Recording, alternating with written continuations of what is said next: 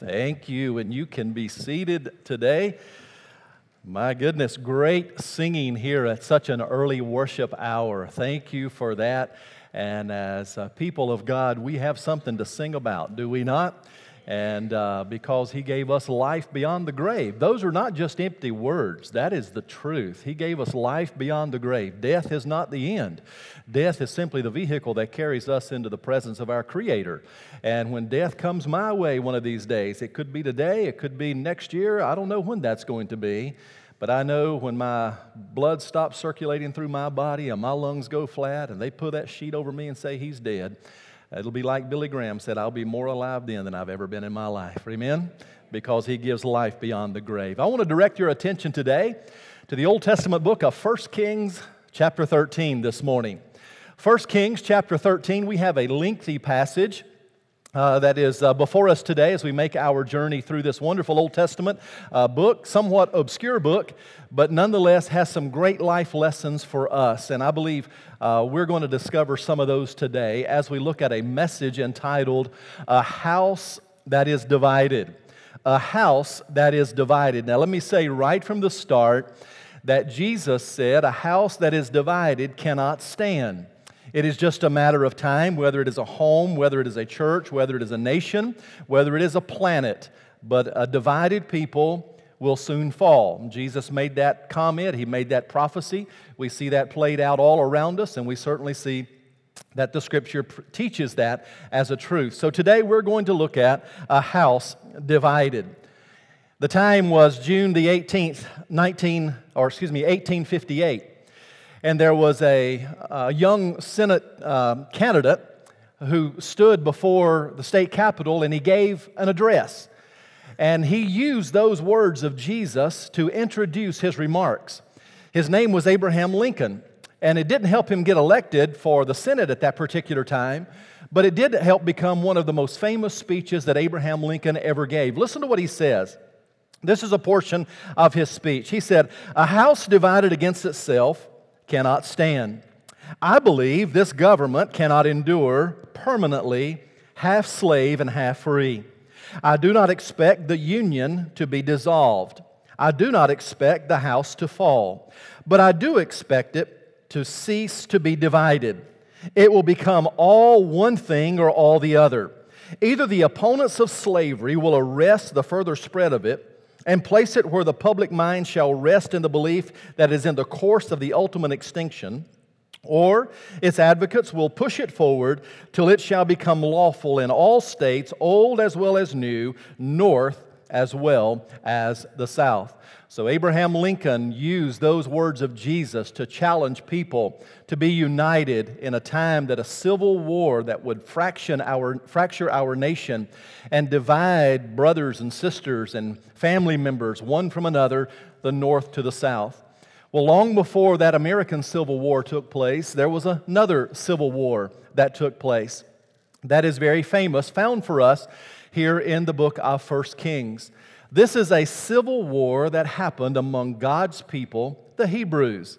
I find it kind of ironic with all that they did and the effort they put into building a great nation and finally establishing their own territory in the Promised Land, only to allow it to slip through their hands and to become no longer a nation united, but a nation divided. Now you'll remember, I've asked you to read through the book of 1st and 2nd Kings and 1st and 2nd Chronicles. I hope you've been doing that. If you've done that, then you should be familiar with this text before us today. It is one that we don't get to very often.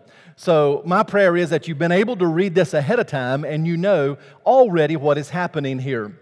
But you will remember that when King Solomon was the king of Israel, that one of his problems was he led such incredible building campaigns that he overtaxed his people in order to pay for the building projects that he initiated. And they were struggling under the oppression of this taxation. Well, when King Solomon died, his son Rehoboam was going to come to the throne. And some of the guys who were around Rehoboam during that day said to him, "Listen, you've got to lift this heavy tax burden that your father placed on everybody." Then Rehoboam listened to those words, and this is what he said. He said, "My father disciplined you guys with a whip, but I'm going to discipline you with a scorpion. Now, you read that, you think, what in the world is he saying there? Really, the whip, you know what a whip is? The handle with a long leather strap on it that would sting those who the taskmaster would direct it to. Well, the scorpion was also a whip. It was a handle with several long straps of leather that would come out of it, similar to the flagrum that was used to scourge Jesus during his trial and his ultimate crucifixion. So all the way back in the Old Testament, Rehoboam says, you think the sting of my father's reign was tough. You wait till you feel the sting of my reign. And because of that, a civil war took place. The country was fractured. Rehoboam, Solomon's son, kept two tribes known as Judah. They were in the south, where Solomon's temple would be built or was built, there at Jerusalem. A man by the name of Jeroboam led the other 10 tribes of Israel into rebellion, and they became the northern tribes called, their capital was up in Samaria. And for years, these warring factions, the civil war would take place. Now, if you're like me, you have a hard time remembering, was Rehoboam in the north or the south? Was Jeroboam in the north or the south? Who was really who? Here's a way that I have tried to make it stick in my mind.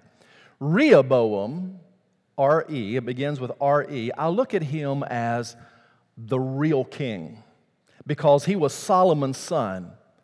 He had worship there in Jerusalem at Solomon's temple. I look at Jeroboam, J-E, as the jealous king. I started to call him the jerk, but I didn't think that sounded too reverent, so I'm going to use the word jealous, all right? So Jeroboam, J-E, he was in the north. And what he did is he instituted a whole new system of worship. And it was going to cause continual fracture and split in the divisions of the north and the south. I mean, that Mason-Dixon line went right down through Israel and cut off the north from the south. And there were continually warring parties between the north and the south. So what we're going to do today is we're going to look at not Rehoboam. Who was he? He was the real king of the south, right? Solomon's son. We're going to look at Jeroboam, the jealous king, the one who reigned in the north. Now listen, let me just say right at the outset, he was a bad guy. Do you know he was the first of 19 kings that would rule in the north, and every one of them walked in his footsteps, and every one of them, it seemed to be worse than the one who came before. In fact, the ultimate judgment for the kingdom of the north was when the Assyrian Empire came in, and the Bible says that the reason God used the Assyrians to destroy the northern empire was a direct result of Jeroboam's sin. So we're going to take some time and we're going to look at him today. And again, it is a very lengthy passage. That's why I did not read it to you before we started. But when Jeroboam became king, listen to his first executive order, okay? When he became king, this is the first thing he did, the king of the north. Rather than allowing his people to come down to the south, to Jerusalem to worship, he instituted his own system of worship in a place called Bethel and a place called Dan. He built golden calves for his people to worship. He did away with the Levitical priesthood. In fact, all the Levitical priests, the Levite priests, ran across the border and they were serving in Solomon's temple down in the south. So he creates his own order of priests. So here is a pseudo-king living in a pseudo-religious country, leading in pseudo-religious worship system, and God is not going to allow that to happen. In fact, go back to chapter 12, and let's pick up the reading in verse 28. Chapter 12, verse 28. Whereupon the king took counsel. This is Jeroboam, the jealous king. He made 2 calves of gold and said to them, "It is too much for you to go to Jerusalem Remember, he doesn't want them to cross that border, that Mason-Dixon line. He says, "Behold the gods, O Israel, which brought you up out of the land of Egypt. And he set the one in Bethel, and the other put he in Dan.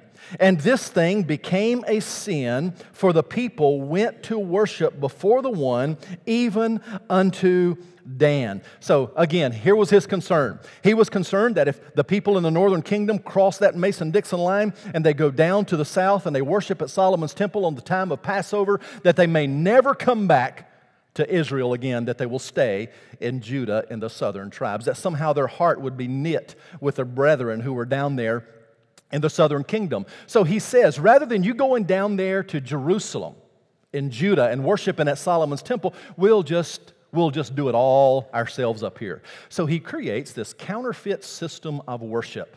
Again, he builds temples to house the idols, the golden calves that he wants them to worship, that he says led them out of Egyptian slavery.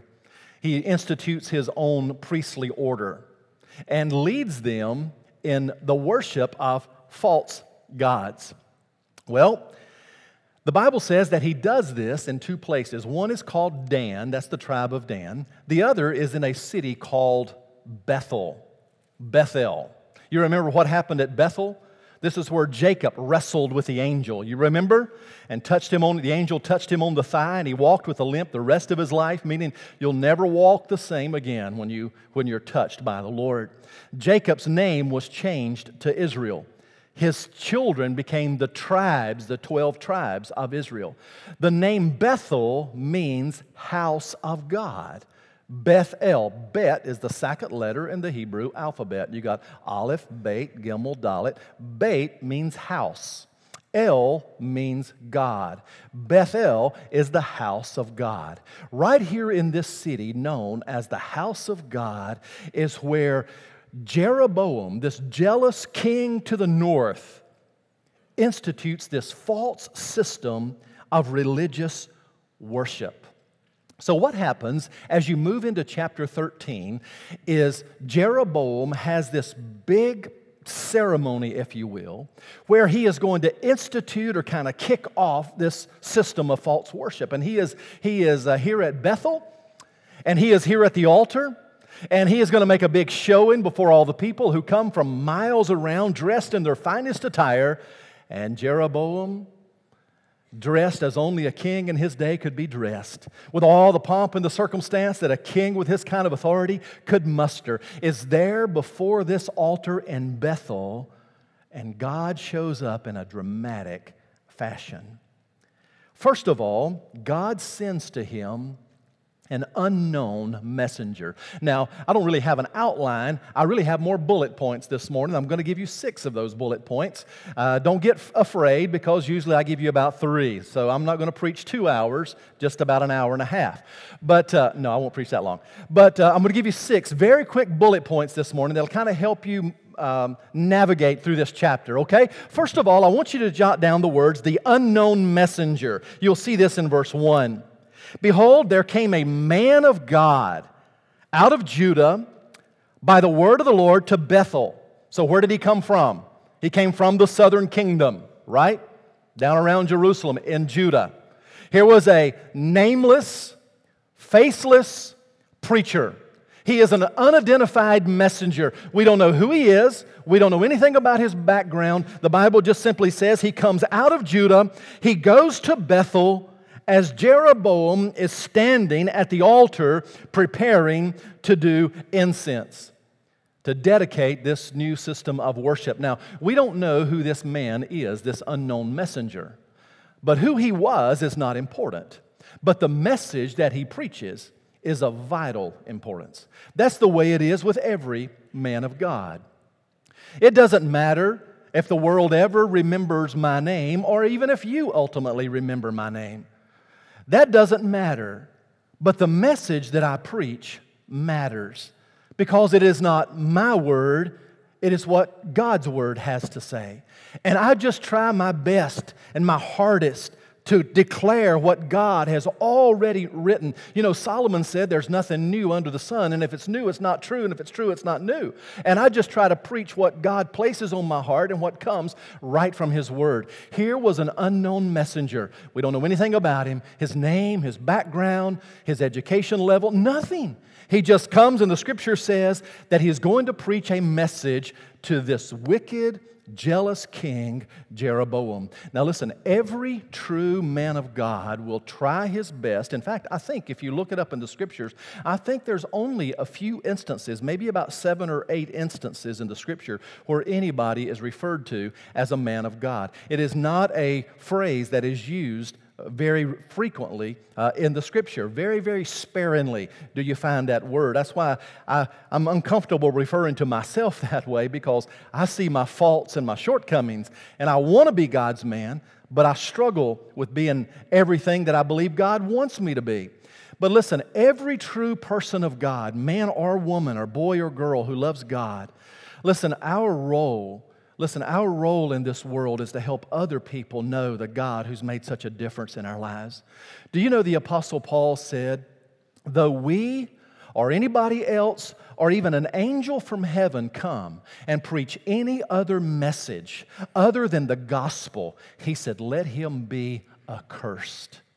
And he was so emphatic about that, he repeats it again in the next verse. Though we or an angel from heaven or anybody else preach any other message other than the gospel of the Lord Jesus Christ, he says, let him be accursed. It is, in the Greek, it is the word anathema, and it means let him be banished.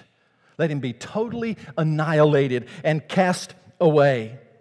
I know that we live in a very progressive age here in this 21st century.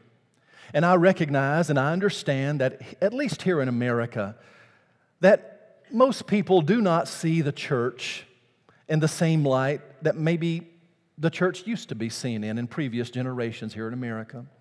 It's sad, but today in America, most people don't see the Bible with the same value that they used to see the Bible in previous generations in America.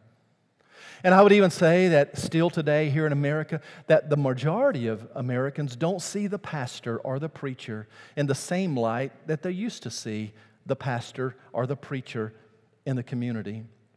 It is just part of our progressive society where the things of God in the world's eyes are diminishing and diminishing and diminishing, and people are looking other places for direction in life.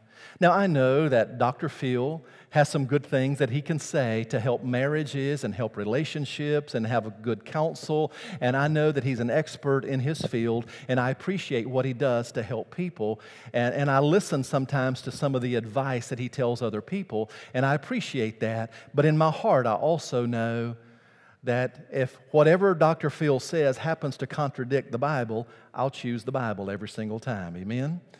I also know that in modern psychology, people like Carl Jung and Erik Erikson and B.F. Skinner and many others have made positive contributions to the understanding of human behavior.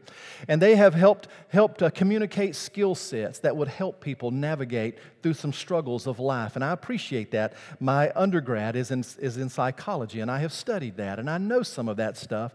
But where modern psychology, anytime it contradicts the Bible, I'll go with the Bible every single time. I just believe that God has in His Word what we need for a whole, healthy, mature spiritual life. But sometimes the world goes to other places to look for the advice and the counsel that only God can give. You see, the Christian life is lived out with a biblical worldview. We read the Scripture. We surrender to the authority of God's Word, and we let God's Word guide us and direct us. So without apology, this nameless preacher comes to Jeroboam, this king of the north, and he gives him a very uncomfortable message. Look at this, if you will. So you have, if you're taking notes, your first bullet point is the unknown messenger. Look at his uncomfortable message in verse 2.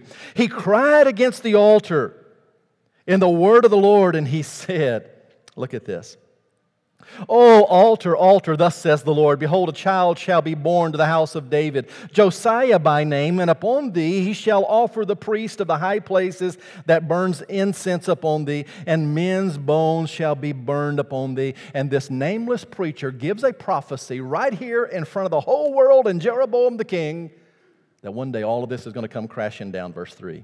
He gave a sign the same day, saying, this is the sign which the Lord has spoken. Behold, the altar shall be torn. The ashes that are upon it shall be poured out. Now, it was a very uncomfortable message. It has been said that the job of every preacher is to comfort the afflicted and to afflict the comfortable. Well, this guy certainly afflicted the comfortable, and he made no bones about it. Because as Jeroboam is there before the altar getting ready to have this great dedication service, here comes this nameless preacher. And right in the middle of Jeroboam's time to shine, this preacher steps up and he says, oh, altar, altar. One of these days, there's going to come somebody who's going to tear all of this down. This altar is going to be split in half, and all the sacrifices that have been offered on it, all of those ashes are going to come pouring out. Now, Jeroboam is thinking, this is pretty disturbing.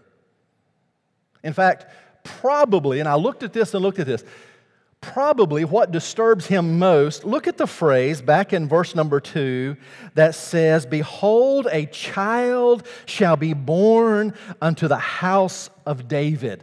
Now listen, where was the house of David?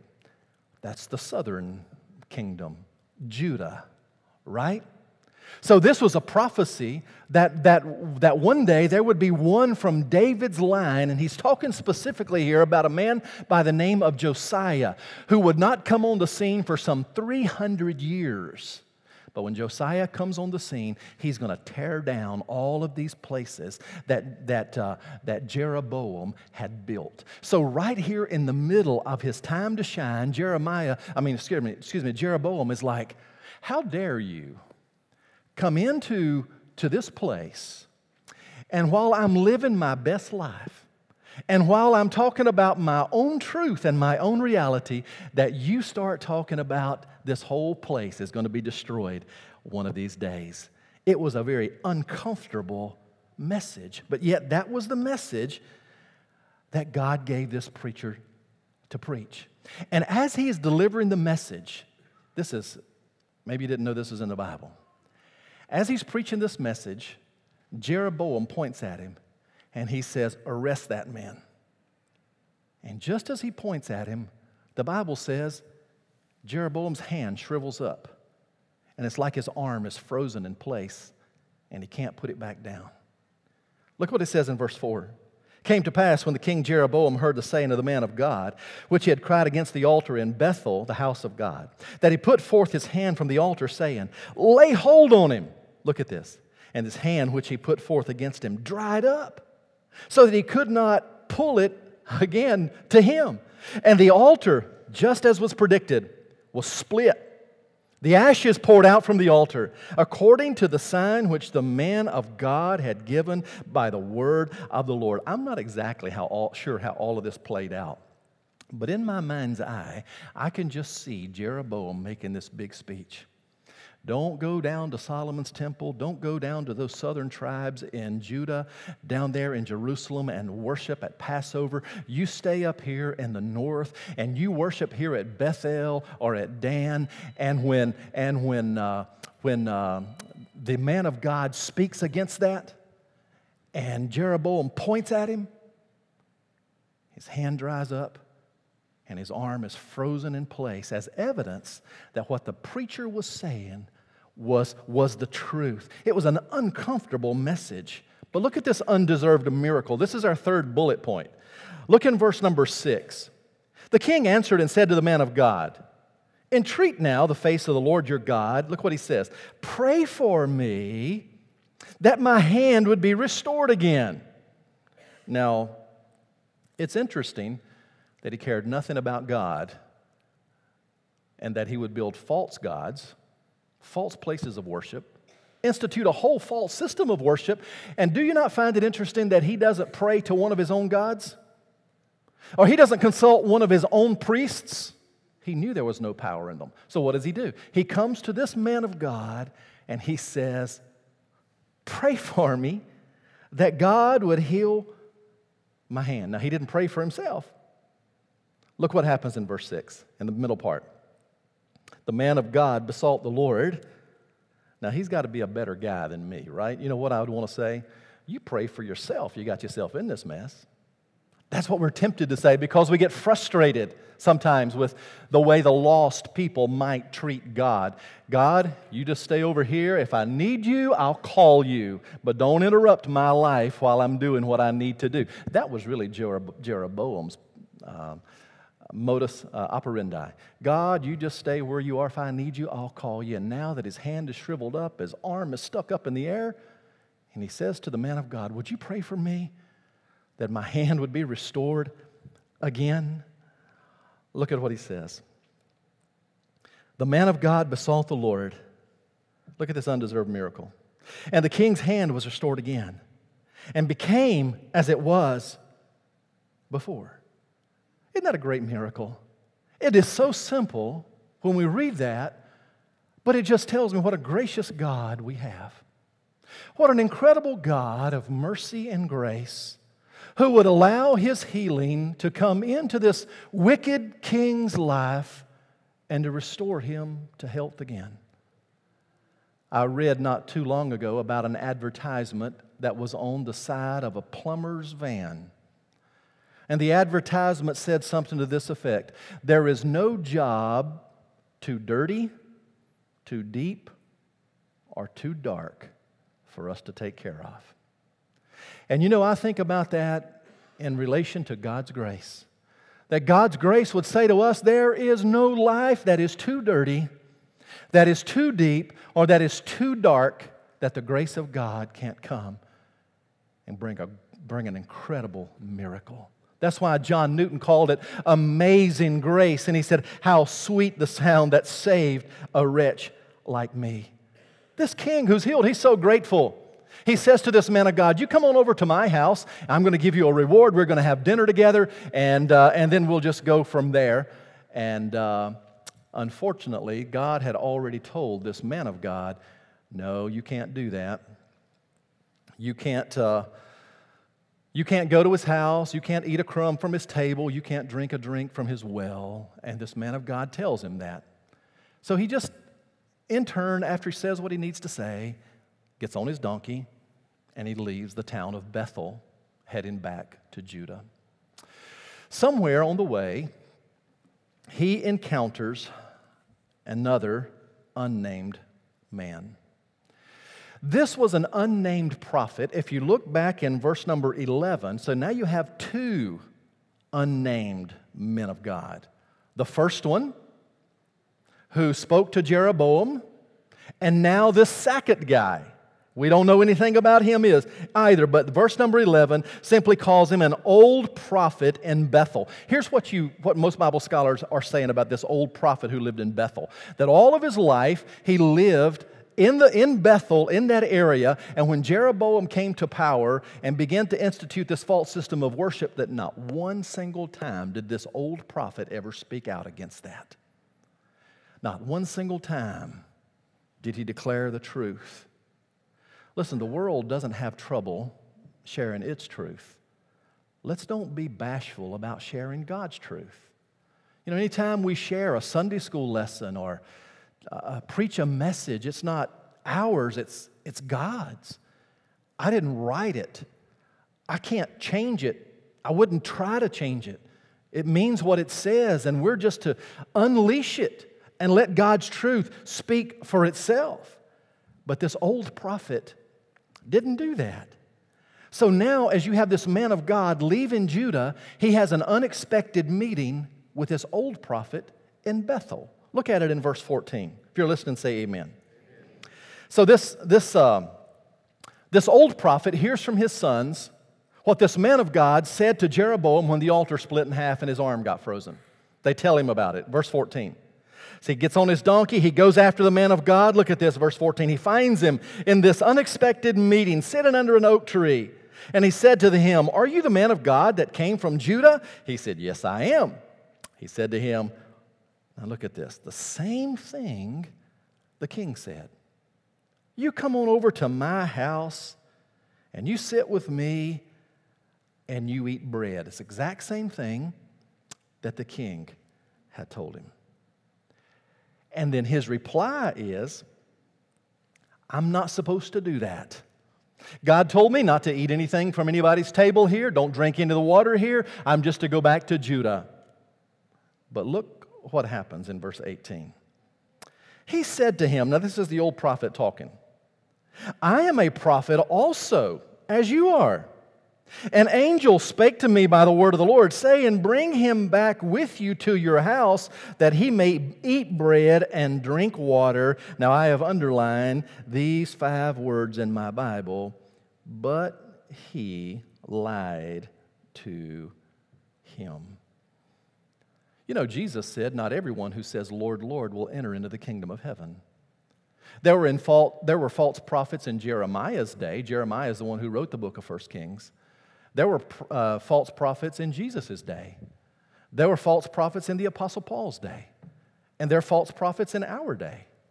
And sometimes it may be difficult to identify them because they may have a big following, they may look the part, they may pretend to preach the word. But listen, if you listen carefully, not to just what they say, but what they don't say, it reveals itself every single time. Every single time, because your spirit doesn't bear witness with someone who is a false prophet. But unfortunately, with this man of God, he is deceived by this old prophet's words. You know what he does? He believes him. Maybe he's naive, we don't know. But he gets up and he goes to this old prophet's house. It's really an unfortunate scene that he fell for this lie. He was deceived, he got on his donkey, he followed him, and in so doing had disobeyed what God had said to do. And it led to some unfortunate consequences. Go to verse 21. He cried to the man of God that came from Judah, saying, now this is the old prophet who lived in Bethel. He's talking to the prophet that came up from Judah, saying, thus saith the Lord, for as much as you have disobeyed the mouth of the Lord and has not kept the commandment which the Lord your God commanded, look at this, but came back and have eaten bread and drunk water in the place of which the Lord said to thee, eat no bread and drink no water, he says, your carcass shall not come to the sepulchre of your father. Here's what this prophet from Bethel says to this nameless prophet from Judah. Because you did come to my house and did as God asked you not to do, when you die, you'll never have the privilege of being buried with your family members in their family cemetery, which for the Jewish people was something very precious. When a Jewish person died, their body was washed, it was wrapped in a linen garment, it was placed in a tomb. They would roll the stone away, the body placed in the tomb right next to the bodies or the bones of their ancestors. And that was Jewish culture. But now here this old prophet tells this prophet from Judah, because you disobeyed God, you'll never get to be buried with your ancestors. And it led to these unfortunate consequences. Go to verse number 24 and look what happens. And when he was gone, a lion met him by the way. Now this is the prophet from Judah. He leaves the house of the old prophet, headed back down to Judah. When he was gone, look what happens. A lion met him by the way. And the ass stood by it, and the lion also stood by the carcass. And behold, men passed by and saw the carcass cast in the way, and the lion standing by the carcass, and came and told it in the city where the old prophet dwelt. Here's what happens. When this man of God from Judah has dinner with the old prophet who told him a lie, the man from God heads back to Judah, and on his way back, he is killed by a lion. Now that's pretty harsh, isn't it? Many Bible scholars say it was a judgment of God that fell on this man for disobeying God's word and believing what this prophet had said. I don't disagree with that, but here's my thinking. I would think if anybody ought to get eaten by the lion, it's the prophet who told the lie in the first place, right? That's not what happens. It is this other guy who comes from Judah whom had the audacity to stand and confront Jeroboam when he's offering these sacrifices and said, oh, altar, altar, this thing's going to split wide open and God's going to wipe all of this away. And he did what God asked him to do, but now as he's heading back home, lo and behold, he gets killed by a lion. And the Bible pictures him with his dead body lying in the street. The donkey on one side that he was riding, the lion on the other side, and his dead body in the middle. The lion's not devoured the guy. The lion's not killed the donkey. But the lion certainly does kill the man. Look in verse 26. When the prophet that brought him back from the way heard about it, he said, look at this. Now this is the old prophet who lied to him. It is the man of God who was disobedient to the word of the Lord. Therefore the Lord has delivered him to the lion, which has torn him and slain him according to the word of the Lord, which he spake to him. Do you know what's missing there? Not one time does that old prophet say, this is the guy that I deceived. This is the guy that I tried to destroy. This is the guy that I tried to ruin his reputation and ruin his life. He just offers this sad commentary and he says, it is the man who spoke to Jeroboam. He disobeyed God and now this lion has killed him. Go down to verse 31. I told you it's a lengthy section. Verse 31. It came to pass after that he had buried him, he spoke to his son saying, now this is the old prophet. Maybe he feels badly about what happened. Maybe he is remorseful that he lied to him in the first place. But what he's going to do now is he takes the dead body of this man and he's going to bury him himself. He says to his sons, he says, when I'm dead, bury me in the tomb where the man of God is buried and lay my bones beside his bones. For the saying which he cried by the word of the Lord against the altar of Bethel and against the house of the high places which are in the cities of Samaria shall surely come to pass. So he says to his boys, when it comes my time to die, bury me with this man of God who came up from Judah. And let my bones be placed right by his bones. Now, you say to me, Pastor Darrell, I really appreciate you preaching through 1 Kings. But what in heaven's name does that have to do with me right here today? I'm trying to raise my children and pay my bills. I'm trying to get my kids through school, and I'm taking care of a sick loved one, and my job is draining the very life out of me. What in the world does all of this that you had to say today, what in the world does that have to say to me right here in 2022 in good old Surry County? A couple of things I think are worth noting. When you look at that donkey and that lion that this prophet encountered, he's riding the lion and he's killed, riding the donkey, he's killed by the lion. One Bible commentator says this. He says that it is symbolic of the choices that we make in life. And that Jesus said, there's a wise man and the foolish man, and they both built their houses. The wise man built his house on the rock, and the foolish man built his house on the sand. The rains came, the winds blew, the floodwaters began to rise, and he said the wise man whose house was built on the rock, that his house stood the storm. But the foolish man, he says, when the same rain came, the same wind blew, the same floodwaters began to rise, he said that man's house fell, and great was the fall of it. And this Bible commentator says, in riding that donkey or walking with that lion, he says, when you walk in obedience with God, it's like walking with the pride and the confidence of a lion. But when you disobey the word of God, it's like living in the stubbornness and the obstinance of that old donkey. So perhaps this man of God who made this mistake and he was killed by this lion, you know, you really look at that and maybe God has shown you some other things there that I've not pointed out to you today. But this man of God, I think what happens is this. Jeroboam hears about this happening. And when he hears the man who confronted him at the altar in verses 1, 2, and 3 is now dead, you know what he's thinking? Hey, my gods here in Bethel and Dan are greater than the God down in Jerusalem. After all, his representative from Jerusalem, he's dead. And it only empowers him and emboldens him to become more brazen and more brash. In fact, not only do you see, and I'm going to give them to you by way of review, the unknown messenger and the uncomfortable message and the undeserved miracle and the unexpected meeting and the unfortunate consequences, finally, with this great crescendo, you see the unchanged heart. You see, this chapter begins with King Jeroboam, the jealous king. It concludes with Jeroboam, the jealous king.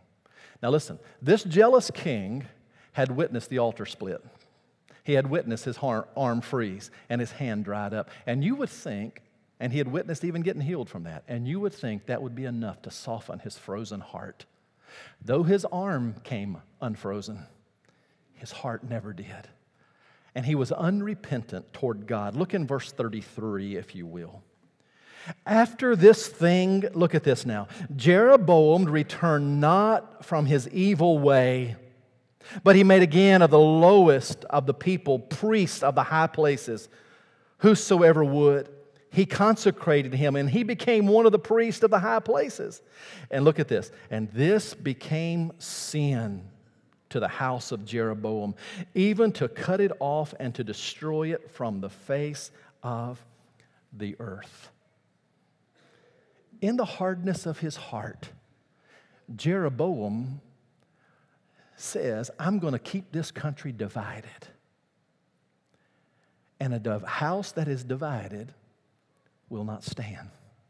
Instead of repenting, instead of in humility calling on the very God who heals him and rescues him, Jeroboam just hardens his heart even more like Pharaoh and refuses to soften his heart and turn toward God, and in so doing keeps this fractured nation a divided nation. Now, in closing, here's what he should have done. When Jeroboam gets word of this lion who kills this man of God who comes up from Judah, it was a real lion? Yes. Scripture is accurate when it tells us that? Yes, 100%. But now listen carefully, and we're going to close in a couple of minutes. It is also representative of something else. Jeroboam knew this, but he didn't act on it. All the way back in Genesis 49, Jacob, whose name was changed to Israel, calls all of his boys together. You remember this scene? And he speaks over every one of their lives, and he tells them what's going to happen to their lives in the future. For example, he says to the oldest boy, Reuben, he said, Reuben, you are as unstable as water. Remember, Reuben, being the eldest, should have rescued Joseph from the well when his brothers threw him in the well, but instead Reuben kind of went right along with it. And so now Jacob says, Reuben, you're as unstable as water, and you forfeited your birthright. He says, say to Benjamin, for example. Benjamin was the youngest of the children. And Jacob says, Benjamin, your tribe is going to be great warriors and great military leaders. And you know that was the case with the tribe of Benjamin. The most powerful warriors in all of Scripture came from the tribe of Benjamin. He says to, say, Joseph, for example, who didn't get a tribe because he was sold into slavery. But Joseph's boys, Ephraim and Manasseh, both got a tribe. And Joseph kind of got a double portion through his boys. So Jacob is sharing this with all of his kids, and this is what he says to one of his boys named Judah. Jacob says, oh, Judah, you are like a young lion cub. You are like a young lion cub that crouches down and waits for its prey. And he says basically that there's going to come a day when the real Lion of Judah will come to power, and his kingdom will never end. And there's only 2 times in the Scripture when this Lion of Judah is mentioned. One is all the way back in Genesis 49, and the other is where we're going to close out this morning in Revelation 5. Would you turn to Revelation 5 and look at this Lion of Judah, if you will. Now remember, this lion that kills the prophet is symbolic, so to speak, of this other lion who will come, and he will be the perfect priest, where all the other priests were flawed. The perfect king, where all the other kings were flawed. The perfect prophet, where all the other prophets were flawed. Look at this in chapter 5. I'm just going to read it to you. This, of course, is John's vision. And in Revelation chapter 5, he says, I saw in the right hand of him that sat on the throne a book that is written on the backside, sealed with 7 seals. And I saw a strong angel proclaiming with a loud voice, Who is worthy to open the book and to loose the seals thereof? And no man in heaven nor in earth, neither under the earth, was able to open the book, neither to look thereon. And I wept much because no man was found worthy to open and to read the book, neither to look thereon. In other words, he sees this scroll in the hand of this angel, and no one in heaven nor earth has the authority or the power to come and to open that scroll and read it. Verse 5. One of the elders said to me, Weep not. Behold. Look, is what he says. Look. What am I to look at? The Lion of the tribe of Judah, the root of David, or the descendants of David. What was it that disturbed Jeroboam so much in the opening verses? That there would come somebody from the family of David who would clean up all of this mess. That prophecy was directly talking about Josiah, but it pictured the second coming of our Savior, or the time that John would see him here in Revelation chapter 5 as the Lion of the tribe of Judah, the root of David. Look at this. He has prevailed to open his book and to loose the 7 seals. And John, look at this now in verse 6. And I beheld, and lo, in the middle of the throne of the 4 beasts and of the midst of the elders stood, what was he looking to see? A lion. But what does he see? A lamb. Remember that he's told, look, there's the Lion of the tribe of Judah. He turns to look at it. He doesn't see a lion, but what does he see? I see in the midst of the elders, there stood a lamb. Now look at this. As it had been slain. He describes it, and he says, And he came and he took the book out of the hand of him that sat on the throne. And when he had taken the book, the 4 beasts, the 24 elders, fell down before the Lamb, having every one of them harps and golden vials full of odors, which are the prayers of the saints. They sung a new song, saying, You are worthy to take the book and open the seals thereof. For look at this. For you were slain. That is Jesus, the Lamb, slain before the foundations of the world.